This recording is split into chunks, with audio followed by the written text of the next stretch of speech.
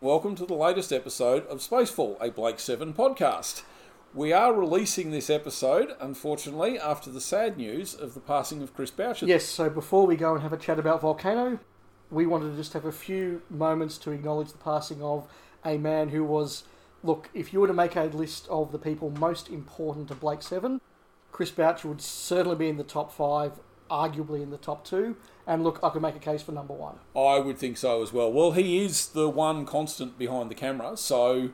Yeah, absolutely. Look, as we've discussed in the show, I'm a big fan of Terry Nation's scripts and what Terry Nation did. I think he is undersold in terms of his role in Blake 7 and also Doctor Who, but when it comes to that proper universe building, when it comes to that character dialogue that we all know and love, and those things that I think really elevated Blake 7 above being just another sci-fi show, and that thing that, look, we can spend an hour and a half every episode and talk in proper depth about, a lot of that depth does come from Chris Boucher. Well, indeed. I mean, we have a segment. What cool lines did Chris Boucher give Avon this week? Absolutely, and really that relationship between Paul Darrow and Chris Boucher is one of the things that just worked so well. And we've spoken many times about the relationship between them and sitting down over a drink at the pub and working out how can we spice up Avon's dialogue and what sort of cool lines can we give.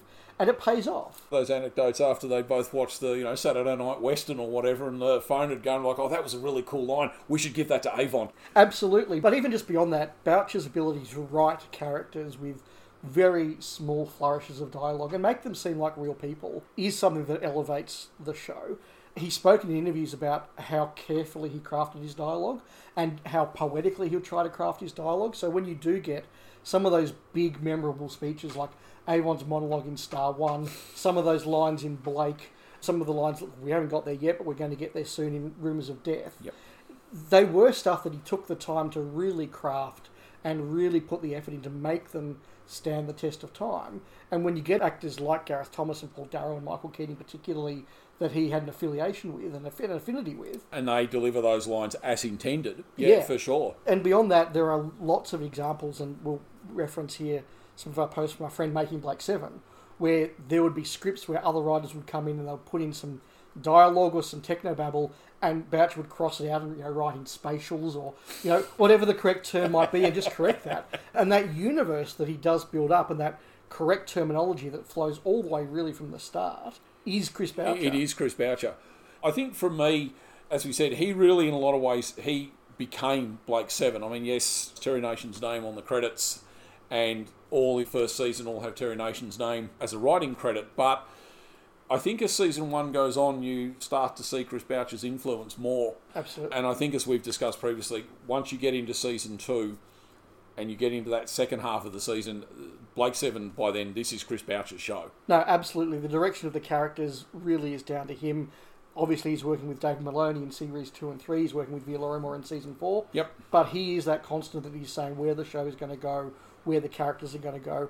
Characters that would have been written off if Terry Nation had his way survive because Boucher and Maloney decide to keep them and others go because they don't think they can use them as well. Mm. The final Blake 7 point I just want to make is that, of course, he did write a number of episodes. Of course. And some of them are absolute classics and absolute favourites. We haven't got to them all yet, especially his work in Season 3, which is really good. I know your favourite episode is coming up, and it is a Chris Boucher episode. I, of course, got to wax lyrical about Star One and his work on that a little earlier. Absolutely, which everybody agreed was just fantastic. Even scripts like Shadow and Weapon, which we've said were good but not great and sometimes had some imperfections, more from production point of view than anything else. Certainly for Weapon, yes. Even Weapon, for all the faults in that, sparkling dialogue. Just amazing dialogue. The same with Shadow. So, look, some really good episodes, and look, not to mention Blake. Of course. Although I believe his favourite episode of all the ones he wrote, I think, was actually Death Watch, which we are still to get to. Yeah, look, we'll have a lot to say when we get to that in a few months' time. But, no, I have heard that, and I can totally understand why. I think it's quite an underrated episode. We should also mention that Chris Boucher did some work outside of Blake 7. Of course. We are, as you know, Doctor Who fans, and he wrote 3, in my opinion, belter scripts for Doctor Who. Yep. The Robots of Death, The Face of Evil, and The Image of the Fendal. Now, Robots of Death is often regarded by fans, particularly of our vintage, as a proper top 5 For sure. Doctor Who story. It is an absolute classic. Fan opinion is probably a little more Divided on the the other others. two, but certainly I think they're both very strong, and I think they're fantastic dialogue as well. For sure, likewise. Of course, we probably should also mention, I guess, his work on Star Cops, which was a series he did a little later than Blake 7. I think he would have been the first to admit that that was something of a troubled production. And he has also said there's things he'll do differently if he's had his time again. Yes, I think actually including putting his name forward to produce the thing himself. Yeah, absolutely. But look, the concepts in Star Cops is absolutely fantastic. It was very original, very different. The characters, again, really, really work. It does struggle a little bit, but look, there's a lot for him to be very, very proud of in that as well. We should make notice, I think most other commentators have picked up on it. Unfortunately, his passing, he was the last surviving Doctor Who writer from the 60s or 70s. That's true, yes. And look, there are still a number of people involved with Blake 7 around, and we're very thankful for that. But, again, they are starting to pass. And he is, I think, one of the last of the main names from behind the camera. Yeah, no, absolutely. So our links to that past are going. But look, that's a sad note to end on. So let's end on a positive. And I just want to say Chris Boucher is one of my absolute favourite writers, not just of Blake 7, but of television and sci-fi generally. I think he's up there with the greats. I don't think he got the recognition that he probably deserved. He's up there for me with your Stephen Moffats and your Robert Holmeses and your Russell Davies, your Aaron Sorkins. I think he had that level of just witty, creative dialogue. I'm a huge fan. I'm sorry he's gone, but what a legacy he's left us, and we're going to continue to celebrate that on Spacefall. We are. Thanks very much for your work. And now, Volcano. My son, the animal, rules you.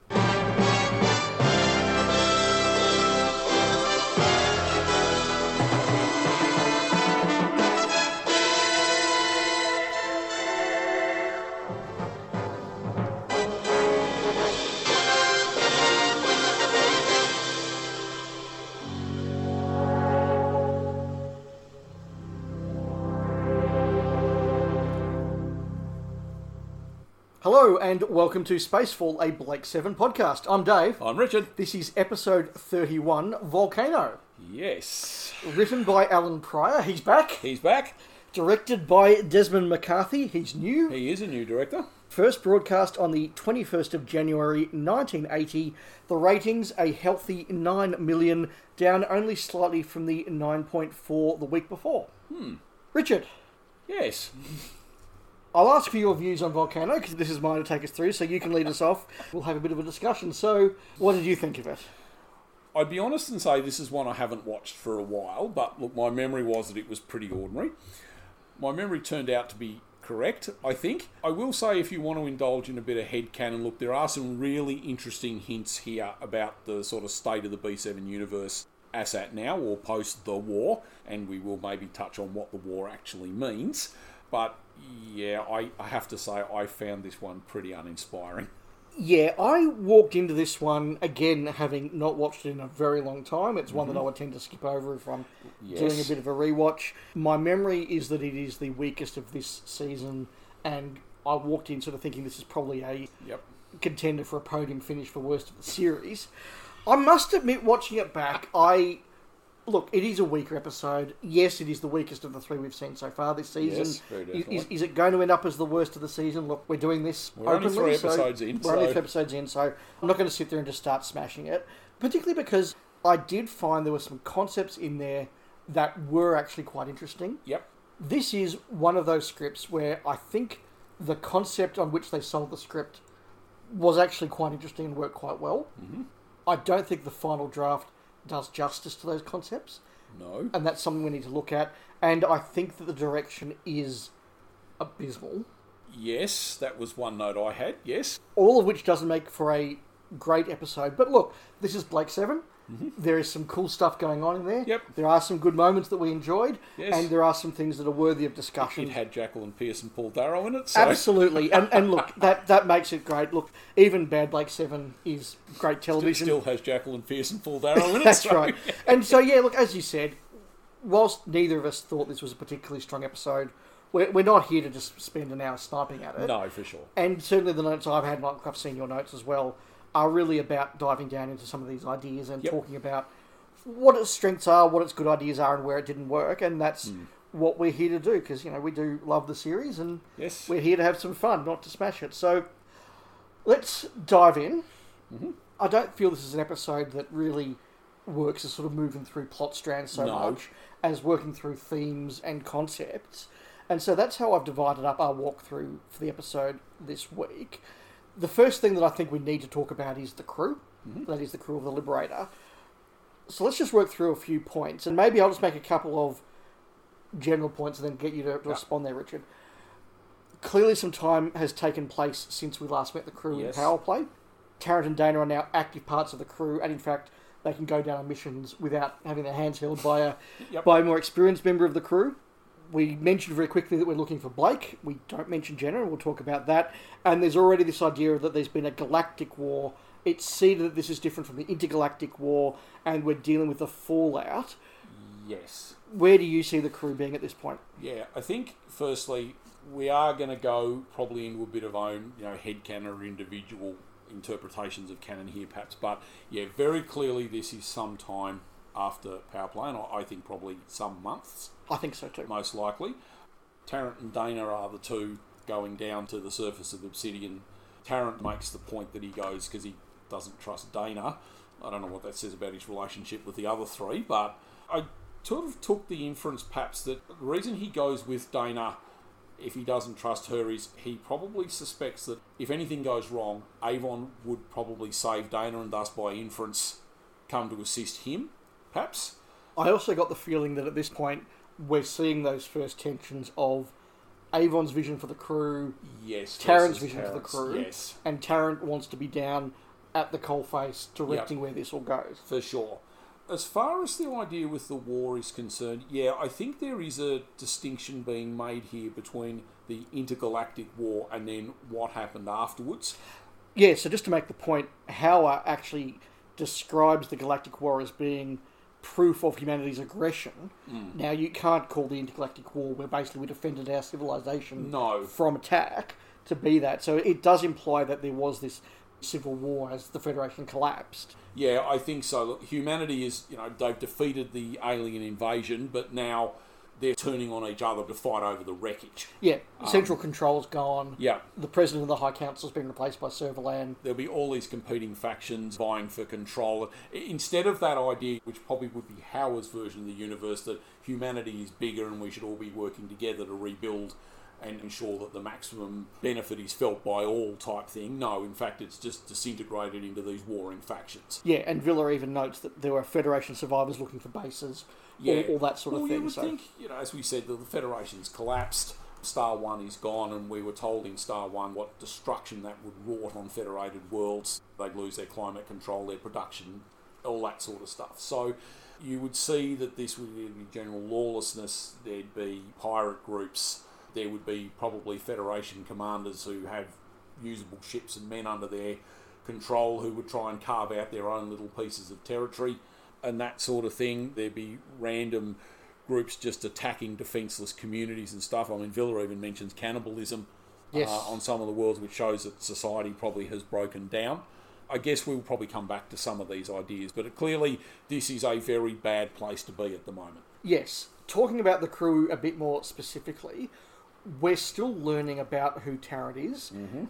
There's the discussion behind Tarrant's back when he's down on Obsidian between Avon and Villa particularly. Are you going to let me in on the secret? You wouldn't understand it if we did. My classification might be grade 4 ignorant, but I'm not stupid. I bought that classification from a friend at the testing centre. I didn't want to be a space captain, now did I? And I was right. They all ended up getting killed, didn't they? Tarrant survived? Oh, yes. Tarrant says he was a space captain, but then he says a lot of things, and you don't have to believe it all, do you? I'd be more inclined to believe that he was a captain than that you could have been. Well, never mind about me, but it's Tarrant you should be worried about, and not just because he's been out of contact for an hour.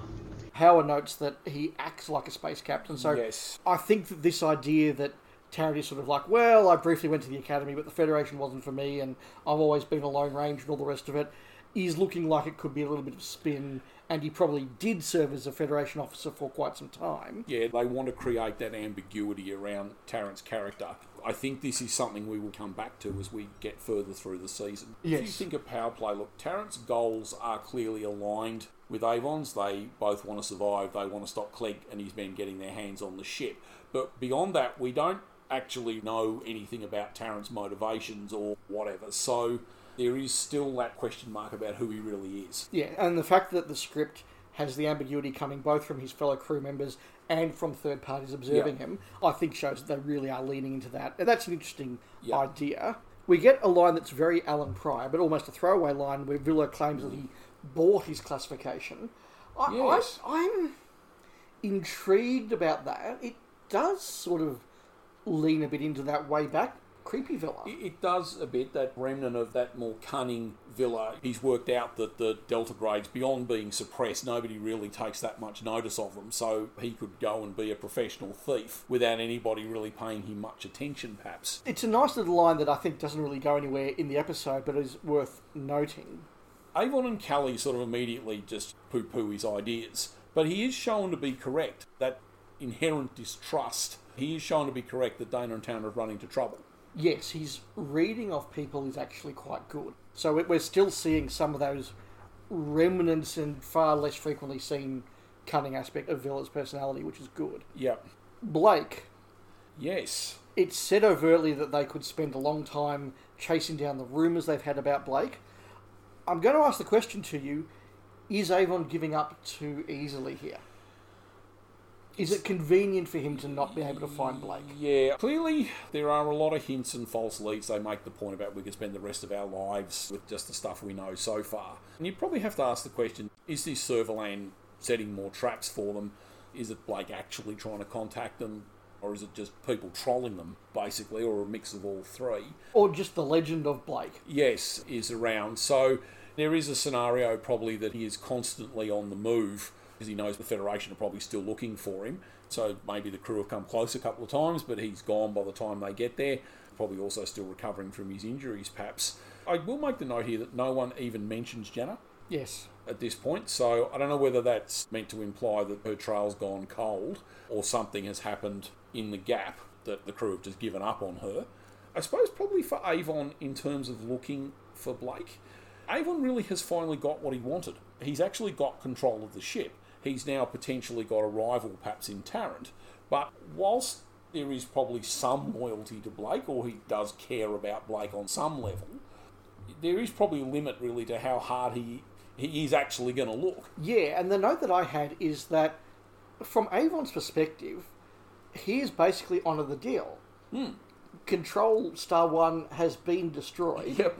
And the deal was, when Star One is gone, it is finished, Blake, I get the ship. Yes, that's right. So Avon probably in his mind is feeling, well, we brought down the Federation, we did what we said, I've got the ship, and I suspect maybe he feels that for Callie and Villa's sake, he can't give up instantly, but maybe there is a sense where Avon's just quietly leading to them, you know what, we're not going to find Blake, let's just stop trying. And maybe there is also an element that if Blake really wanted to be found, he probably could be found. Yes, he probably could. You then probably lead into some of that stuff about Tarrant saying they want a base and whatever, which maybe shows a change of direction. I mean, is a base really something the Liberator crew would need at this stage? Yes, it's something that's only come up once before. In another Alan Pryor script. Yes, in Alan Pryor's Horizon, this idea that they need someone to operate out of. It doesn't really work in this episode, I think. It's actually one of the weaker parts of this. We need a planet as a home base, somewhere that's not been ruined by the war. And we need recruits. This might do. You're situated in a very important strategic position. Obsidian, this is to be your base? Temporarily, if you were to agree, naturally.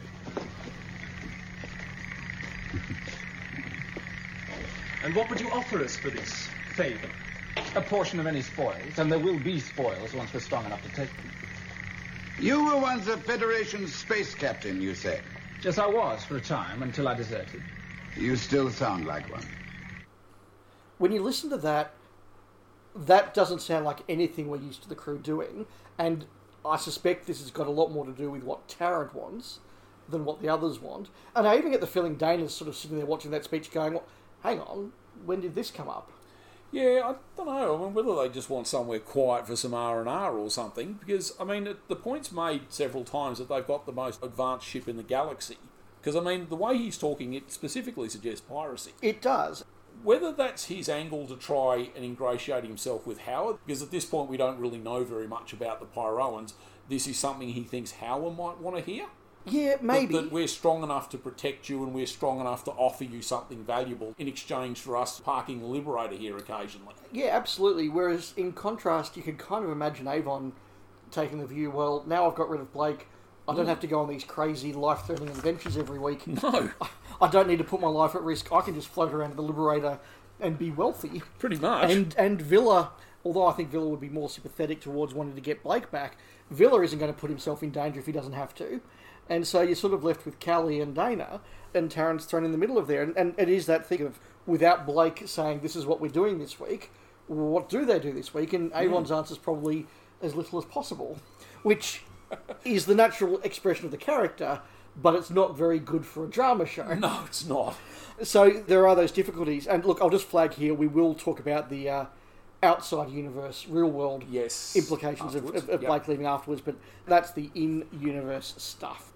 But just to tie this all up, it's worth noting that the script does give some justification and validation to Avon giving up on Blake, because it is overtly confirmed that Servalan planted this rumour to try and trap the Liberator crew. I guess probably just expanding on that a little bit, continuing the above thought about elapsed time and the state of play in the universe and whatever, she obviously has had time to install herself as president. She's found some people who will follow her. She's quashed whatever resistance, maybe from the old guard or whatever, and she's starting to put together some sort of fighting force. She is now at the point, well, if I could get my hands on that ship, and maybe even Aurak, this is going to really set me up to, what is it she says? She wants to establish her law on the galaxy. Yes, absolutely. And for that reason, Servalan and the Liberator crew will continue to intersect, but now more at her urging rather than theirs.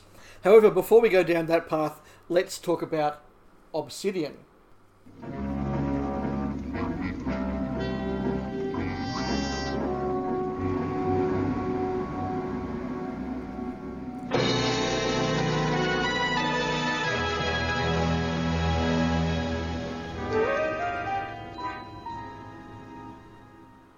So we arrive down on the planet Obsidian, which has a scary sounding name. It's lots of stock footage of volcanoes, which isn't quite... It kind of works. It kind of works, although it's not really how volcanoes themselves tend to work. And as you know, Richard, we're very dedicated to this podcast, and we like to do a bit of research. So last month, in order to plan for this, I did go to Honolulu. I did visit their large active volcano just to get an impression of what this actually is like. Does that mean we have to set up a Patreon now to cover your expedition? No Patreons, all done on my own dime. So I did visit an active volcano in Hawaii just to research for this podcast. And that's not what active volcanoes look like, is my main takeaway. Well, I mean, look, I guess... It's what people think of them looking like. Yes. I was probably going to make the point, like, late 70s, very early 80s BBC, you know, lights and a few pyrotechnics is probably about as good as you're going to get. So. Yes, I'm being a bit cheeky there. It's not a bad little setup of, okay, this planet has a volcano.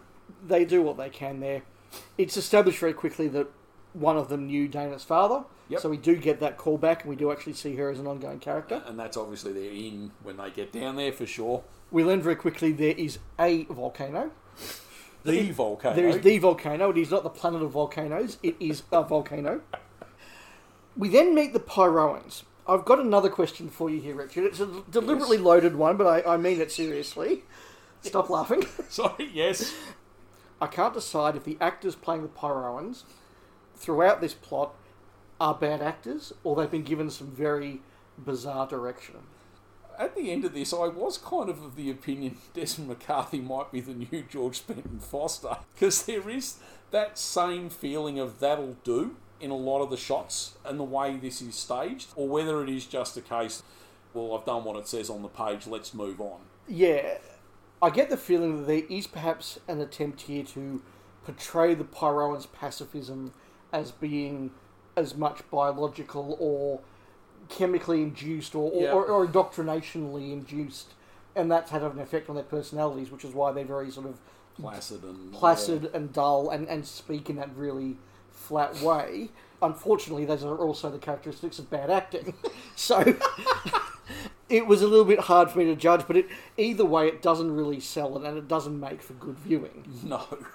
I do wonder if Michael Gough maybe left this off the resume in years to come, but... Yes, because obviously he's not a terrible actor. He's naturally a very good actor, but this is far from his best work. Oh, no. We very quickly established that we do not allow weapons on Obsidian. So, these are your friends. Where are our guns? We do not allow offensive weapons on Obsidian.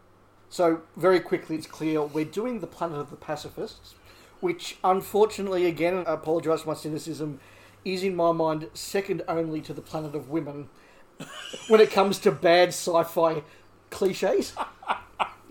Fortunately, we haven't yet in Blake 7 done a Planet of Women. I wonder if we will. No, The Prison in Space meets Blake 7. Or Angel 1 for Next Gen. Or, yes, never good. But Planet of Pacifists usually does not work out well either. My son, like the rest of us, hates war, conflict, aggression. Who doesn't? But as the galactic war has just demonstrated, aggression seems to be programmed into the human psyche. It can be programmed out, perhaps. Would that be wise, even if it could? Would Homo sapiens be able to live without conflict? Wouldn't he just die from lack of excitement? We have not found it so. It is our belief that every man is at war with himself. His reason is at war with his instinct. His animal and his spiritual natures clash together. And the brain of Homo sapiens has developed too much for the animal to bear. You mean your people have become passive because you've reduced their brain power? Is that it? On the contrary, we have taught them peace from the cradle. We see Dana, who's young and aggressive. She immediately pushes back against Howard's ideas and says that, well, there'd be no excitement without aggression. This is a bad thing. Tarrant takes a slightly different tack. He seems to make it more that they're the planet of the naive hippies. Their pacifism basically means they're stupid. I'm surprised no one's actually landed and taken you over. He also actually mentions the Galactic War as if it's something he thinks they wouldn't be aware of. So I think that's just, again, leading into this idea that they've completely dropped out from society. Yeah. So let's lead into this, because I think this is actually one of the more interesting ideas of the script. And again, I don't know if this is us reading stuff in that isn't there or not. Or trying to find something. Or genuinely it is in there, it just doesn't quite come through clearly in the script. There are lots of interesting hints in here. For example, Howard is described as the first citizen, which has a very sort of revolutionary France or even communist sort of tones where, oh no, we have no leader, we just have the first citizen. Yes. There's also a lot of some subtle, some not so subtle comments from Howard about the shock therapy.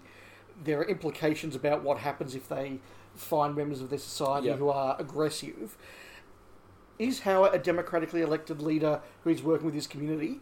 Or is he a crazy despot or even a cult leader? A cult leader, yeah. I think he could easily be either. Attract some like-minded followers and brainwash them into total subservience. I do think there is a very definite undertone of the people having no say over their lives and how the society functions. Having said that, we don't actually really see how the society functions. And it is potentially just a case of Howard imposing his beliefs on them and moulding them into his ideal model society. The Liberation book, we haven't given them a shout out for a little while, but they made the point that it's possible the Parians are maybe survivors of some planetary conflict, and they know they're all dying, and this is their way to atone for their previous aggression before they die out. Yeah, I certainly took a number of hints as being that Howard is at some level despotic, and I actually would have liked to have seen that built up a bit more at the expense of some of the other plot lines we're going to talk about shortly. And if this was a Terry Nation script, particularly an early sort of Blake Terry Nation script, I think that this would have been a different iteration of that authoritative world. You know, we saw in the early Terry Nation stuff, you got the military authoritarianism, Yep. you've got the religious authoritarianism. So this is what happens when you overthrow Brian Blessed. Well, absolutely. And is this not so much religious as cultist Yep. authoritarianism? And I think Yep. that Terry Nation would have leaned into that a lot more, and earlier Blake Seven would have done it as well. Probably, yes. Whereas here it is kind of just being treated as the sci-fi planet of the pacifist cliche, and their whole society is 3 people, one of whom is a woman who does needlework, and a really bad android. Yes, I think we'll come back to the android. We will be perhaps. coming back to the android. I guess there is also the question probably of how long the Pyroans have been there. There's that scene on The Liberator where they're talking about the Federation went and assessed the world, and that's a long time ago, and then they didn't do any follow-up. I don't know whether that's kind of hinting at the fact that the Pyroans scared the Federation survey team off as well. But there's then also the stuff about how Howard was at the Science Academy or whatever it was with Dana's father. So there is that idea that this is probably only something that sprung up maybe in the last 20, 30 years. Yeah, it's not quite as well developed as it could be, which is a shame because, as I say, I think the undertones here are genuinely quite interesting. Now, Howard does give a little speech here about Homo sapiens, which I'll play for you now. But unlike your father, I lost faith in that sort of scientific development. I think that Homo sapiens has reached a point where further technological development is useless. And you are at that point? I believe we are. A little while after that speech, we get the comment about Bersha, his son, being at risk. And he was allowed to develop. That's right. Is the implication there that if Bersha was not the leader's son and we're going to have this experiment, he would have been quietly bumped off? Or exiled or something? Yeah, that they don't allow these kids to live. Just before I get your take further, Richard, I also just want to play in this exchange between Howard and his son. I have not renounced the theory of peace. Servalan is more powerful than these people. Tomorrow or the next day they will go, and Servalan will be back with her battle fleet. Guided here again by you, no doubt. It's very plain what has happened, Howard. My choice was to make Servalan our ally. I never took these people seriously, and nor should you, Father. I don't want to die. You have taken the vow. What choice did I have? What choice have any of us had?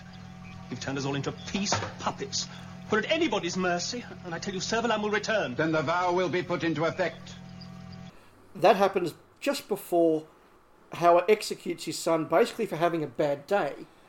Yeah, well, that actually was the note I had. I think the fact that we see that Howard is prepared to order his son's death clearly shows that you can push the envelope too far. So, whether they do sort of just quietly, I don't know, they don't respond to the persistent therapy, so they ship them off somewhere, or just sort of quietly Euthanize them. yes, or something. Don't know. I mean, it probably, I guess, depends on whether you see Howard as having created the perfect society, or whether he's just sort of some crazy cult leader. The idea that he executes his own son really almost on the turn of a dime. Yeah, just there really is no justification for that. That to me really does lead into Howard is just absolutely crazy, and this is a cult. Yeah, and certainly I think it reinforces that idea from the early discussion point that none of this is by consent. No, I think so. I think that is where we're left as an audience.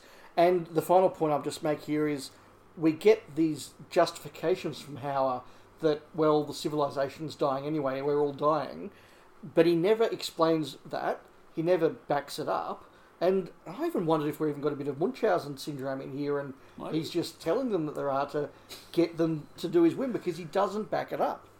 No, it's hard because, as we said a couple of times, we never really get any sort of sense of how this society actually works. We see a few technicians who are clearly monitoring the volcano, and as you said a minute ago, there's just this random woman doing needlework.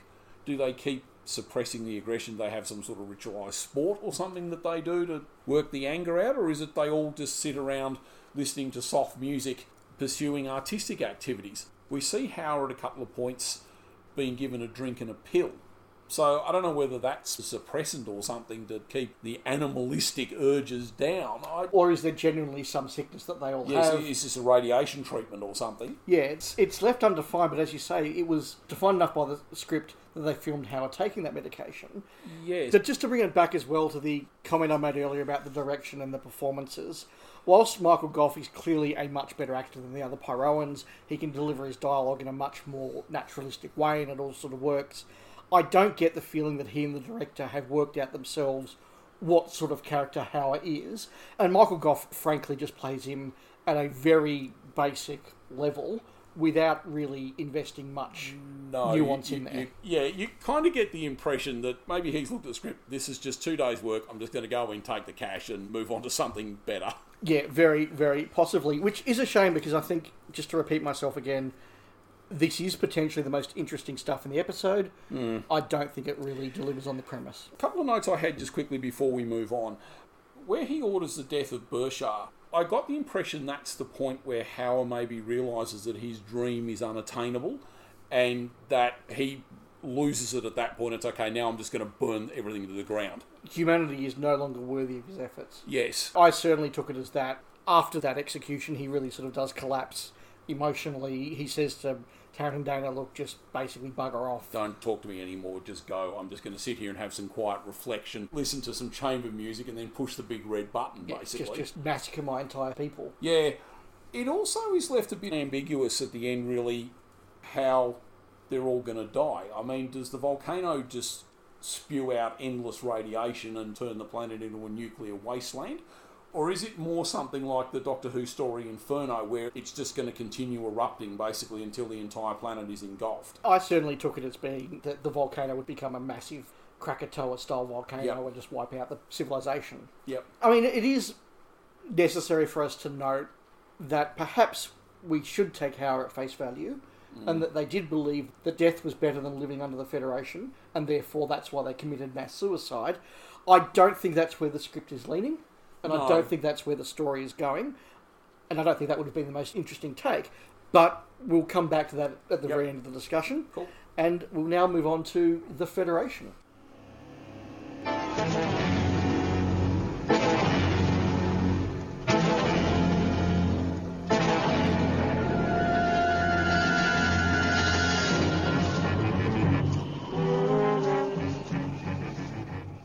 Servalan has a nice new shiny command ship. Yes. Wonder if that's some sort of prototype she's whipped off the production line or captured alien ship or something? It certainly very quickly establishes that this is no longer the Supreme Commander in her space station. No. It's her on the move, wandering around with a disparate set of forces. Yes, she is taking a very active hand in what her forces are doing.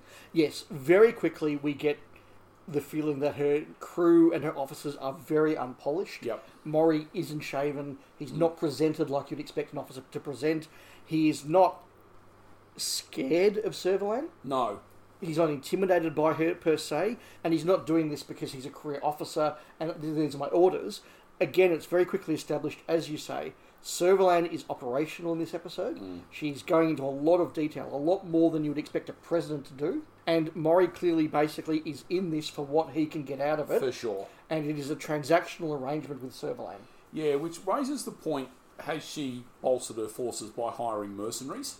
Or is he maybe somebody sort of like a section leader Clegg type individual who's just been promoted to her, potentially her new Supreme Commander, because there isn't anybody else. She doesn't have now a Travis polished, experienced, seasoned officer that she can actually send out to do these sorts of jobs. I see it as very similar, and this isn't this is the 1980s, because this is something that happened later on in history, but the Russian army following the fall of the Soviet Union, where it was very much a case of, look, the economy's gone to pot, there's massive unemployment, if you're going to pay me a wage to be in the army, I'll be in the army, but it's only as long as you pay me a wage.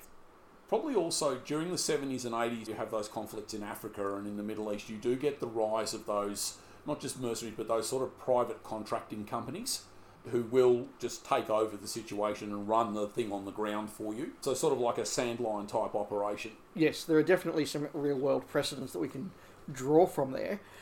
Remember, You will be my supreme commander, if you succeed.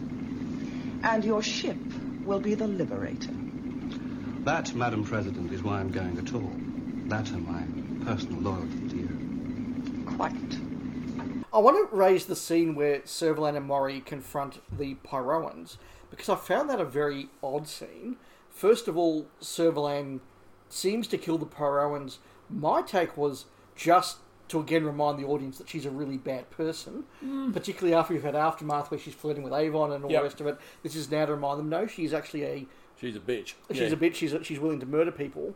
And also the way the Pyroans don't run, just to call back to our last segment, is their pacifism so powerful that their entire survival instinct has been suppressed. Which is maybe necessary if you're a cult leader who wants to wipe them out at some point. For sure. I guess probably with the killing them part, see, I read it more maybe as she's trying to cover up the fact that she's actually landed on Obsidian as long as she can. And by the time anybody notices that Mielis and his brother are missing, her plan will be too far advanced. Yeah, maybe. Again, coming back to your idea that the director is a bit of a, look, this'll do, I don't think the real intent of that scene comes through. No. And probably in terms of why they don't run, I think it is, they've lost all their natural instincts. They were like tame animals. Is it like the dodos not knowing how to fear man? Yeah, it probably also ties into that reaction of Dana's where she says that limiting aggression and that side of human nature means people will die of boredom. They're just so utterly useless now that they can't even defend themselves when a guy's pointing a gun at them. Yes. Servalan, of course, is not useless. We're now back to really Season 1 Servalan, where her prime goal is to take the Liberator. Yes. In this case, wanting to use it to rebuild her fleet and rebuild her power. She also mentions that Obsidian is strategically important, which suggests maybe she's at a point where she's ready to start expanding. I don't know that Obsidian was probably ever really a Federation world, so maybe there's some other group operating in the area here and she wants to deny them access to whatever strategic importance Obsidian has. Yeah, absolutely. I think we've established fairly well in the Blake 7 universe that the concept of supply lines and supply chains is important. Is still important even with the space fleet, and therefore you can imagine that having Obsidian as an operating base to expand your power projection would be important. So I think that makes sense. It's stated outright here that Maury will be her supreme commander if he succeeds, which does suggest that the elite military either was killed in the war or is not with Servalan. No. We sort of again get that idea that she's much more involved in the operation here. I kind of almost got the impression she's there to keep an eye on him, make sure he doesn't get any ideas about actually taking the Liberator for himself. He, as we said, is very clearly keeping one eye on what he can get out of the situation. Absolutely. He is, however, successful in getting up to the Liberator. Yep. Villa gets to be stupid for a moment and bring him up in a way that really was a bit cringeworthy, I've got to say. Yes. Villa also gets to be stupid by not realising that the Federation's attacking, which, again, it's just a quite eye-rolling sort of scene, unfortunately, and not a good scene for Villa. The stupidity seems to be contagious, though, because the actual plan doesn't make a lot of sense. Maury gets up onto the Liberator, at which point the battle fleet tries to destroy the Liberator. You would think that they would wait for a signal for Maury to say, I've got the ship, or at least give Maury enough time to take the ship before they move in and get blown up. Yeah, I don't know what the plan there is. I don't know whether they'll attack the ship at the same time he teleports on the idea that the crew maybe will have their hands full, which will make it easier for him to take them over. Look, that's a nice attempt, Richard, but if you're short of ships and manpower, allowing the Liberator to take a couple out to distract them, when you're putting a crew on, I just think it doesn't work. Yeah, because they only fire one shot in the initial run, so it's more to distract the crew than anything else. Yes, but they wouldn't have lost ships if they'd just allowed Maury to take the ship. No, indeed. There's also the thing where he says they're coming in to surround the Liberator, so any flight path they take is going to put him in the line of fire, but I don't know what's actually meant to happen then if Maury doesn't signal that he's taken the ship, whether they're just going to give him 5 minutes and then just open fire. I don't know. Yeah, it's not bad as a piece of television, but it doesn't really work when subjected to the strict analysis of two sad fanboys 40 years later, No. which, is a theme that we've encountered a lot across this podcast. Yeah, I am going to call out a quick blooper here. Maury plus 3 troopers teleport up, but when Callie's trying to give her telepathic warning to Avon, she says there are 3 of them. That's true. Is Avon ignoring Callie or just busy and can't listen to her? I read it more that he was focused Yeah. on the incoming ship, so he's not a telepath himself, so he probably has to be concentrating perhaps or open to receiving her thoughts. Yeah, that's probably fair. Probably the weakest scene in the episode needs to be mentioned at this point, and that's the staging of the battle on the flight deck, with Paul Darrow just sort of ducking behind a chair, jumping up and shooting, ducking again, shooting. That is pantomime-esque. That was terrible. It's very that'll do. Either that, look, I don't know, maybe it was 5 to 10 on the last night of recording or something, so it's like, look, we've just got to get this done. Yeah, that is woeful. Impressive. Yes, he's very efficient. But then so is the whole ship. The greatest single factor is our armament, together with our main computer, Z.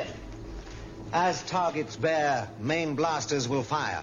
9-0, full thrust. Confirm.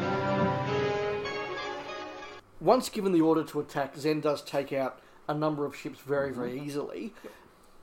This, to me, indicated either or both that the pursuit ships are inferior in design to what we've seen in the past, and or that the crews are far less talented than before, because this is a much easier takeout of several pursuit ships than we've seen before. For sure, we're talking about the Pyroans not running. These guys don't seem to take any evasive action either. So, yeah.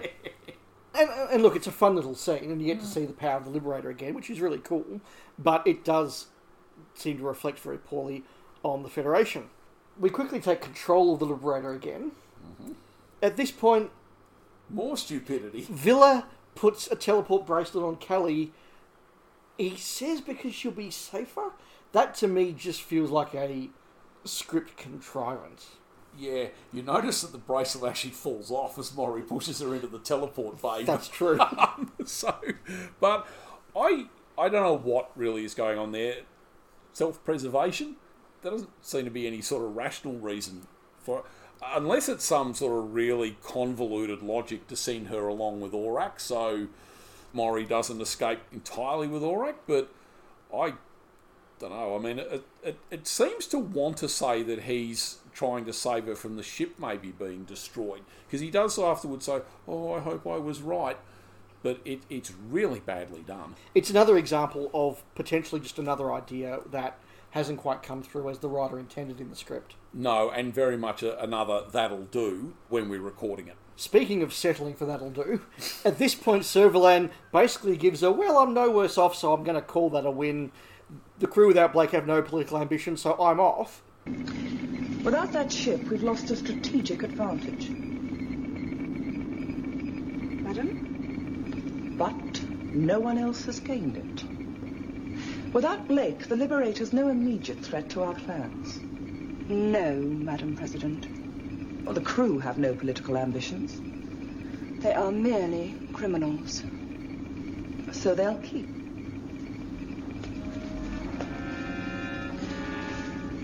Until the rule of law has been restored. Until my rule of law has been restored. With 30 minutes to go in the episode, I noted. And it turns out that's not what she's going to do, because she realises that the Federation commandos have got Aurak and Callie, so that's worth coming back for.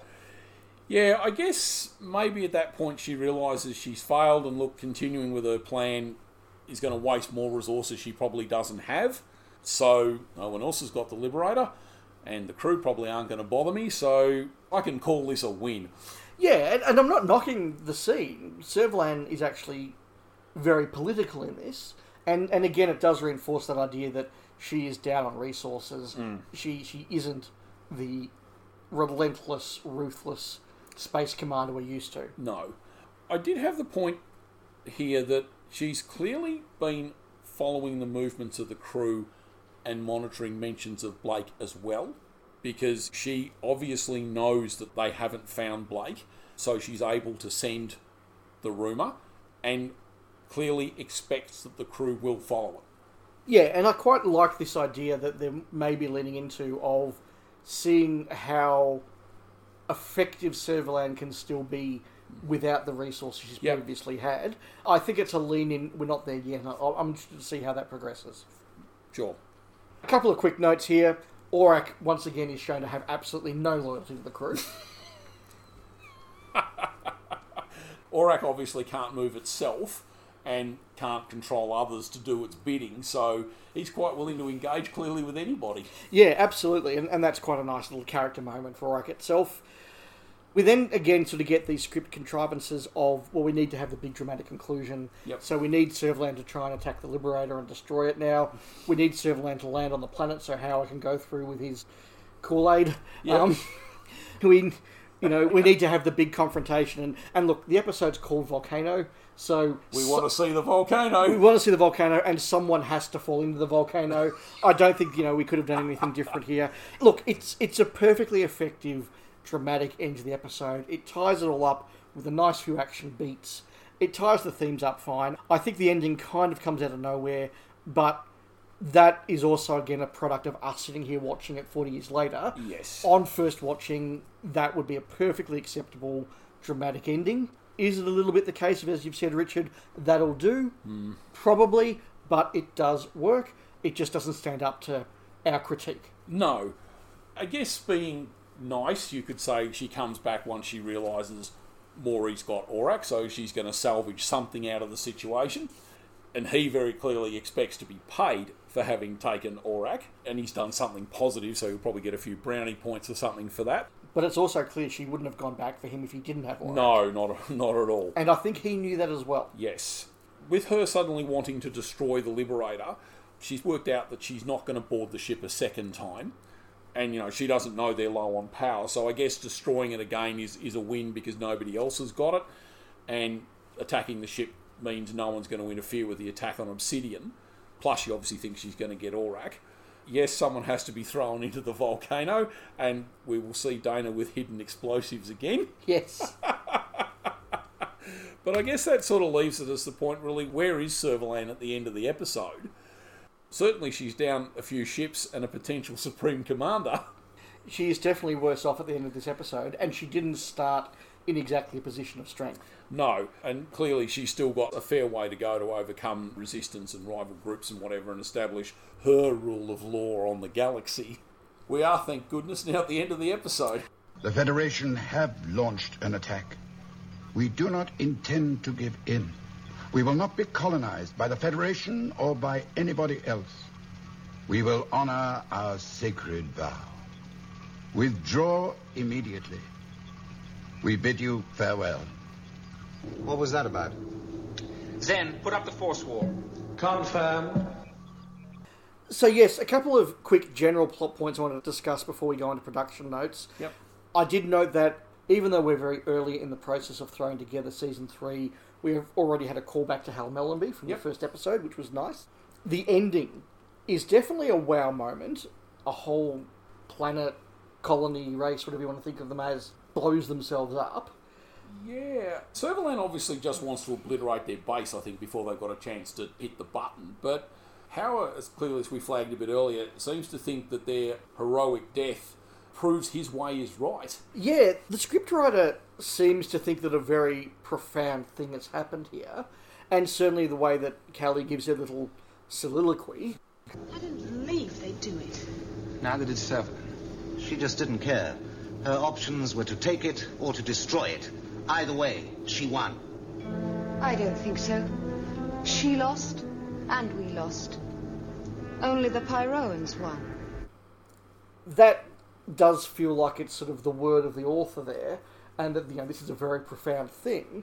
I took it much more as a very crazy cult leader has just wiped out a bunch of victims. Yeah, the crew sort of all have differing opinions on it. As you said, Callie gets to sort of, they made a noble sacrifice, that sort of almost fanatical thing. They went out on their own terms. They won. Bowed to no man and they won. They won. Yeah. Dana and Tarrant really, having actually been down there and more, they honestly just didn't believe he'd do it when push came to shove.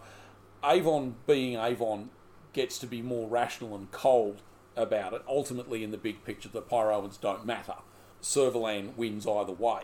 So why are we wasting any time on these people? And yeah, as you said, Villa really just shows his survival instinct. At least slavery means you're still alive. Yeah, I'm with Villa. So, an episode where there is a lot going on, there is some potential subtext there, but I don't think the script really leads into it. Whether that's the writer, whether that's the production team, the director, I'm not quite sure. Yep. As we said at the start, I think our headcanon is perhaps more interesting than what was in this story, and that's quite unfortunate. We've got some production notes. We did promise we would come back to the real reason why we've no longer got Blake and Jenna on the ship. Yes. Before we do that, one quick note. The exterior scenes of Dana and Tarrant teleporting down and running around on Obsidian, they're actually Josette Simon and Stephen Pacey's first recorded work on the series. Okay. Because, of course, we do the location work before we do anything else. So that's their very first scenes they filmed on Blake 7. But, of course, they are replacement members of the cast. Yes, so we will get to why Blake and Jenna are really gone. Well, let's do Jenna first. Yes. I will say, look, this obviously is covered elsewhere, so you can do more reading on this. We'll give our shout out to Making Blake 7. They had quite a detailed breakdown of this, which I think sadly has been archived, but now I see that they're doing books, which I am very excited about. Yes, likewise. It will be covered in there. Yeah, so Sally Knyvette's probably the easier one. Everybody knows she was disappointed with the role of Jenna, and she wanted to leave after the first series, but the BBC waived her contract at her. She was offered a new contract, but clearly, I'm done, I'm out, goodbye. There really is no more to the story than that. She was unhappy and she walked. Yes, and did end up going off to do some more academic work. Yes. Gareth Thomas. Yes. There's a little more to the story there. He apparently was keen to direct an episode or two, which I think was sort of starting to become a bit more common in US TV, but rule-bound BBC, no. We did touch on this a bit in the Series 2 discussion. After meeting a couple of former RSC colleagues at the BBC, probably most prophetically Trevor Nunn, who was a very highly regarded RSC and National Theatre director, and is now Sir Trevor Nunn. He was offered another contract at the RSC, which he felt clearly offered him a chance to be a real actor. He combined that with the thought probably that the character of Blake pretty much had developed about as far as it was going to go. He was keen to get back into the theatre, so he declined a new contract as well. Yes, I think it's really worth stating overtly, we are very much still in that era where television is by far the weak cousin of all the dramatic arts. Yes. It is inferior to film. It is certainly inferior to the stage. And even to radio. And even to radio, yes. It's the one you do if you can't get other work. It's the stuff really the uncultured masses watch. Yes, and you just do it for the cash. You don't do it for the art. No. And there are a number of anecdotes of people that Gareth Thomas held in very high regard really being quite rude and snooty and belittling of his work on Blake 7. Sian Phillips, who, look, is a wonderful actress and amazing in I, Claudius, but there's the example of him meeting her at the BBC and she's just like, I can't believe you're doing this. You are so much better than this. It's also worth noting, of course, that this is leading to a bit of a fallout with the cast. Now, different cast members are more or less circumspect about their comments, but Paul Darrow has been quite open about saying, well, we all had a contract to do a show called Blake 7. Blake wants to walk. What happens to the rest of us? Yes. You know, that could be considered a bit selfish. Obviously, it worked out well for Paul Darrow. It worked out quite well for Paul Darrow, I think. It did, but I think that there was probably an element of hostility that probably didn't help with that decision either. But this podcast is designed to discover the show as we move along, and this is the point, I think, where it is now abundantly clear, if it wasn't already, Blake and Jenna are not coming back. Avon is now the lead. Yep. But Tarrant is in the background. For sure. At the time, the UK press did cover the story that Blake 7 Series 3 would be without Blake. In both cases, Gareth Thomas and Sally Knyvette advised the BBC that they were not intending to return or declined their contracts around the time trial was being rehearsed and recorded. Both Hostage and Countdown were recorded after this, which is where you get that anecdote that Tom Chadbon and apparently John Abineri, there was that idea that they could become replacement Blake characters. And the other, of course, knock-on effect of this is with Gareth Thomas leaving, there is now no need for the Travis character. And so, of course, Star One, he's written out. Absolutely. So, look, that is just a bit of a look at how the real world was affecting our universe. Yep. But now on to our regular segments. Okay, so we'll kick off our guest cast with the obvious one, which is Michael Gough. He has a very long career, over 60 years of regular appearances on stage and screen. Unfortunately, look, we're probably not going to do his career justice here. Looking at his genre roles, we'll do the obvious Doctor Who ones first. He is in The Celestial Toymaker, and of course he has a later role in Arc of Infinity. And he was contracted for The Nightmare Fair, which was abandoned Yes. when the show was cancelled, initially in 1985. Yep, he's Alfred Pennyworth, the butler, in all 4 of the Tim Burton, Joel Schumacher Batman films from the 90s. And he did voices in a couple of other Tim Burton animated things as well. Plus he was also in Sleepy Hollow. He's in 2 episodes of The Avengers, most notably as the inventor of the Cybernauts. Yes, that's a very cool episode, that one. Yes, he's Leo Tolstoy in Young Indiana Jones. He's also in Moonbase 3, but we might just move on. Having said that, he is in the best episode of Moonbase 3, but... That's true. Look, his first role was in 1946 in the TV movie Androcles and the Lion. He did a lot of play-for-today drama-type stuff in the 40s and 50s. He was in the 1960 Adventures of Robin Hood, the 1960s Count of Monte Cristo. He was Mr. Bennet in the 1950s Pride and Prejudice. He's in Treasure Island in 1968 as the Squire. He turns up in Brideshead Revisited. He's done a lot of very, very big dramatic stuff. And his final credit was in 2011 in Katerina's Nightmare Theatre. He is, of course, also in a number of Hammer and Amicus, those 60s and 70s horror movies at different times. We are leaving aside his huge body of more mainstream work, including winning a Tony Award for a season on Broadway in one of Alan Ayckbourn's farces. Probably a couple of personal ones just quickly from me. He was in Sleepers, which was an early 90s miniseries starring Nigel Havers and Warren Clark, the 2 Russian agents who were reactivated after about 30 years. Okay. Yep. And he was also in Top Secret, which is a Zucker Abrams movie from the mid-80s. They're the guys who did Flying High and later went on to do The Naked Gun. Okay. But yeah, look, an outstanding career. We haven't done it justice. No. He did a lot of work. He did. He was also a conscientious objector during World War II when he served in one of the non-combat units.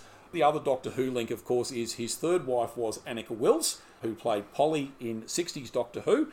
He was married to her between 1962 and 1979. You can probably read her autobiography for her version of how that turned out. Yes, there's some not pleasant stuff there that, like Alan Lake a couple of episodes ago, if you want to know more, you can go and look that That's up. where you can look at it. And he passed away in 2011 at the age of 94.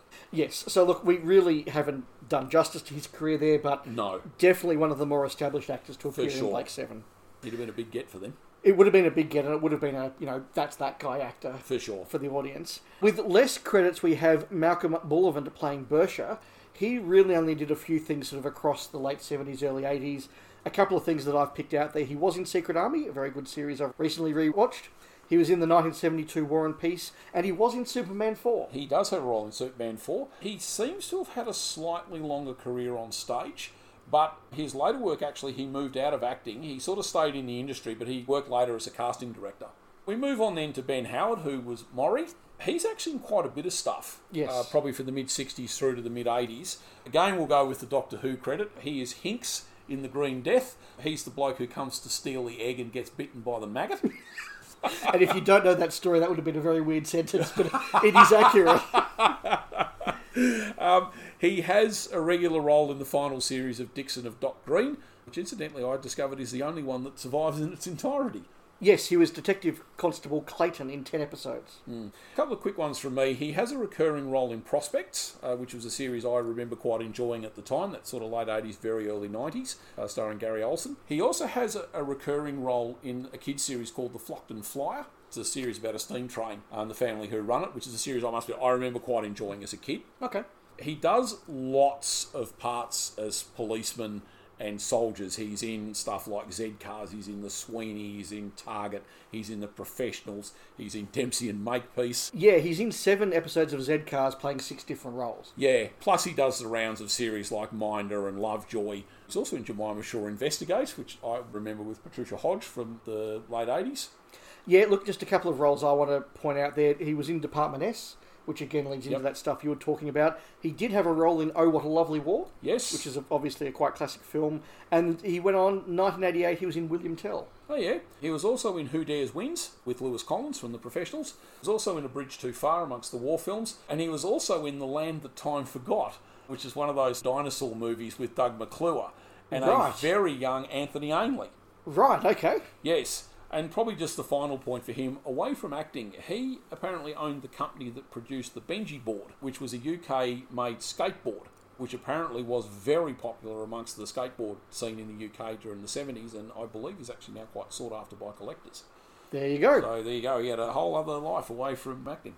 The Fleet Commander is played by Alan Bowerman. Again, not a huge number of credits, but I did point out he was in Some Mothers Do Have 'Em. He was in The Borgias, which was obviously a quite prestige series at the time. He did some work in The Cantor of St. Thomas's, and he did turn up in a Two Ronnie sketch. Right. I know he was also in Riley Ace of Spies, which I remember watching at the time. I think he had a bit more of a career on stage. He was in one of the stage productions of The Secret Diary of Adrian Mole. Oh, okay. But, yeah, he doesn't seem to have had a very long career at all. Someone who did have a very long career, but he only has a very minor part here, so we won't go into too much depth, was Judy Matheson, who plays the Mutoid, the speaking Mutoid. She has credits from 1967 to 2021, and I think that she's still going.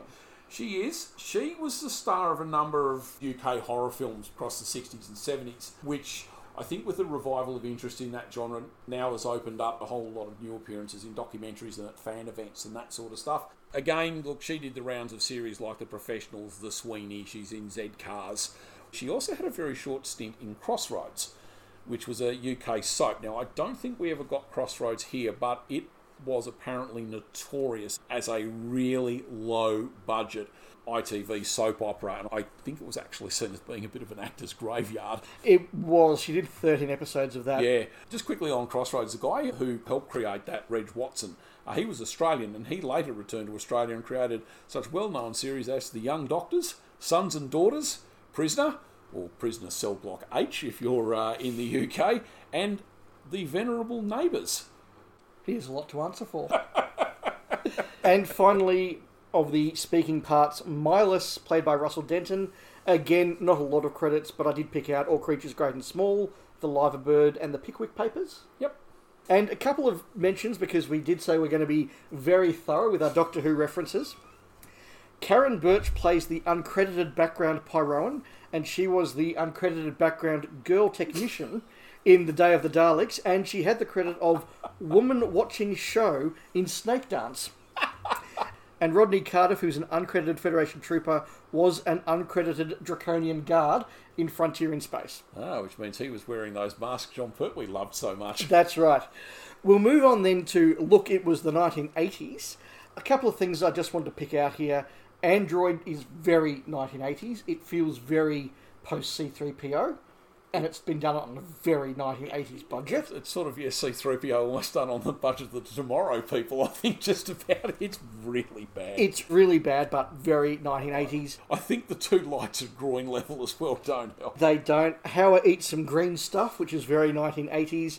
We're going to mention a Federation teletext. Oh, yes, how they've been following the situation. Yep. Yes. The direction of the fading running in and out, is that just meant to be time-lapse, or is that meant to be something else? I thought it was time-lapse. I mean, that's sort of almost like that Monty Python thing. The character, you send to the first minute of the sketch watching the character getting closer. A real-world one I had, we've mentioned several times that Howard has comparisons to a cult leader. We're not all that far removed, really, from Jonestown. I picked up on that as well, and certainly if we are correct in our interpretation that the writer was leaning into the idea of Howard being more of a cult leader than a benevolent ruler or anything like that, then obviously Jonestown is a very important touchstone. That was the massacre of 909 people in Guyana. That happened on the 18th of November 1978. Yep. And so it was very, very much in the world. I mean, that's only about 12 months before this would have been written. So it was very much around. Going back a little bit more, I think there was still a taste of the Manson family and the murder of Sharon Tate from 11 years before that. Yes. That was certainly around. And look, it's something that was very much in television and fiction at the time. Yep. The occult, the cult, even the Goodies sort of lent into that on a couple of occasions in a slightly different way. Now, we haven't had a Rumpole cast member mentioned for a while, but I'm going to get a Rumpole reference in here because Rumpole's Return, both the book and the TV show of which were written in 1980, so very much a contemporary of Volcano, that also deals with cults and that sort of thing. So it obviously was in the water around the television production at the time. Sure. Liberator Database, I just noted here that Pyroan's technology is considerably more advanced than what the Federation has. Their scanners are better. They have Android technology. Look, we joked about it not being well realised, but it's technology we haven't seen in the Federation before. Other than Avalon, I suppose.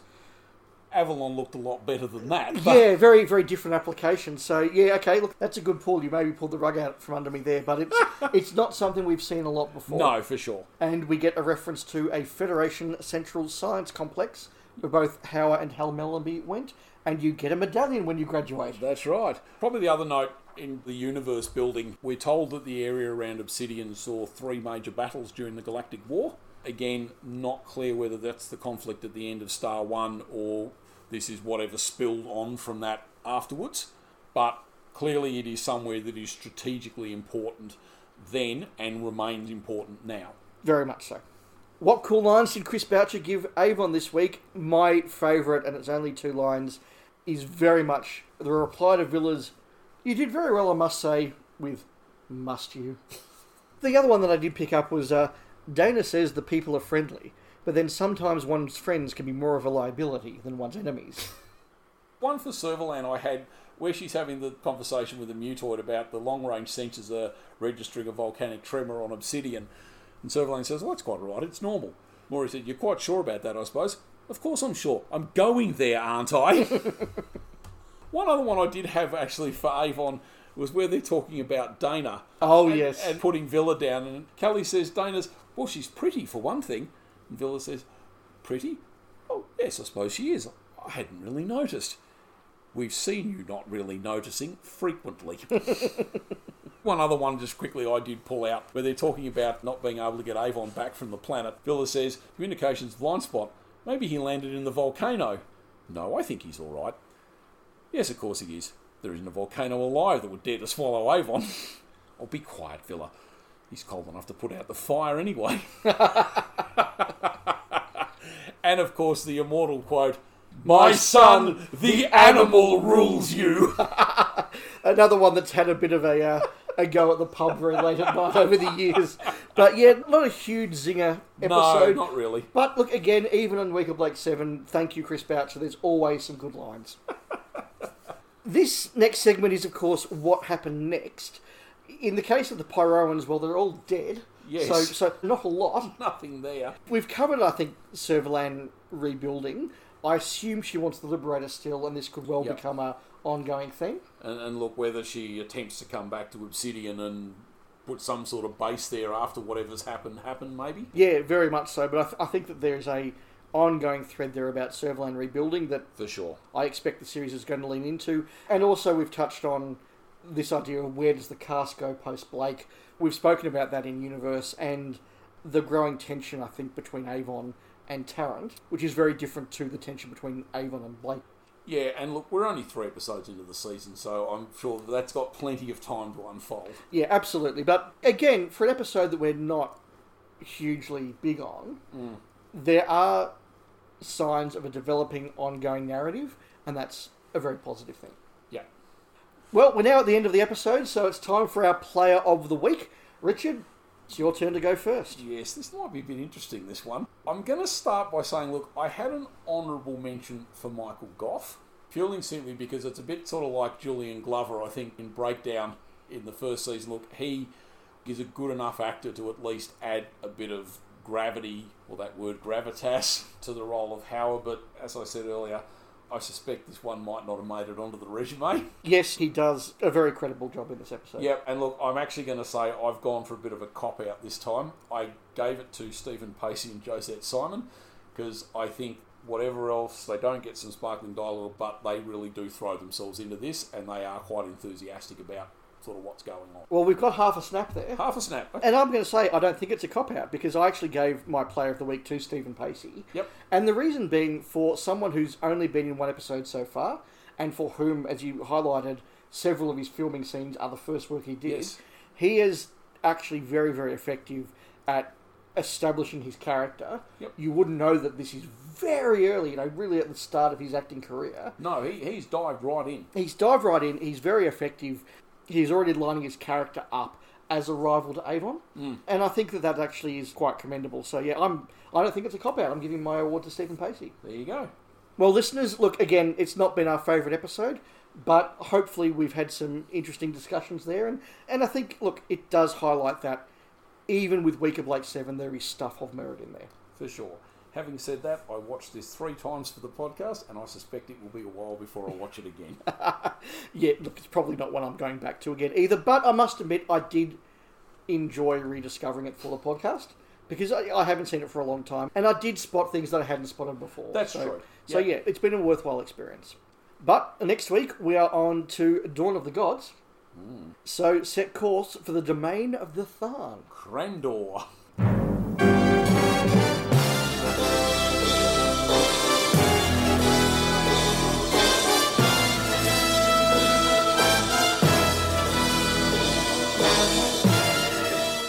Thank you for listening to Spacefall, a Blake 7 podcast, recorded in Australia by David Kitchen and Richard Nolan. If you enjoy our chat, please subscribe and leave a review.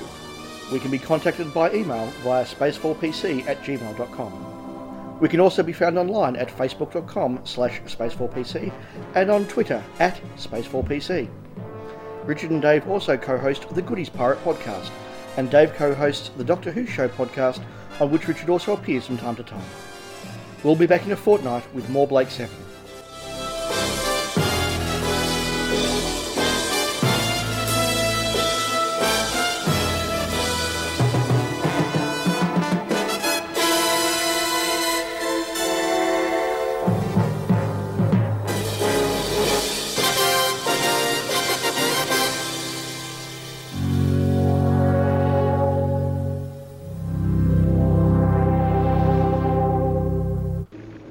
A mess.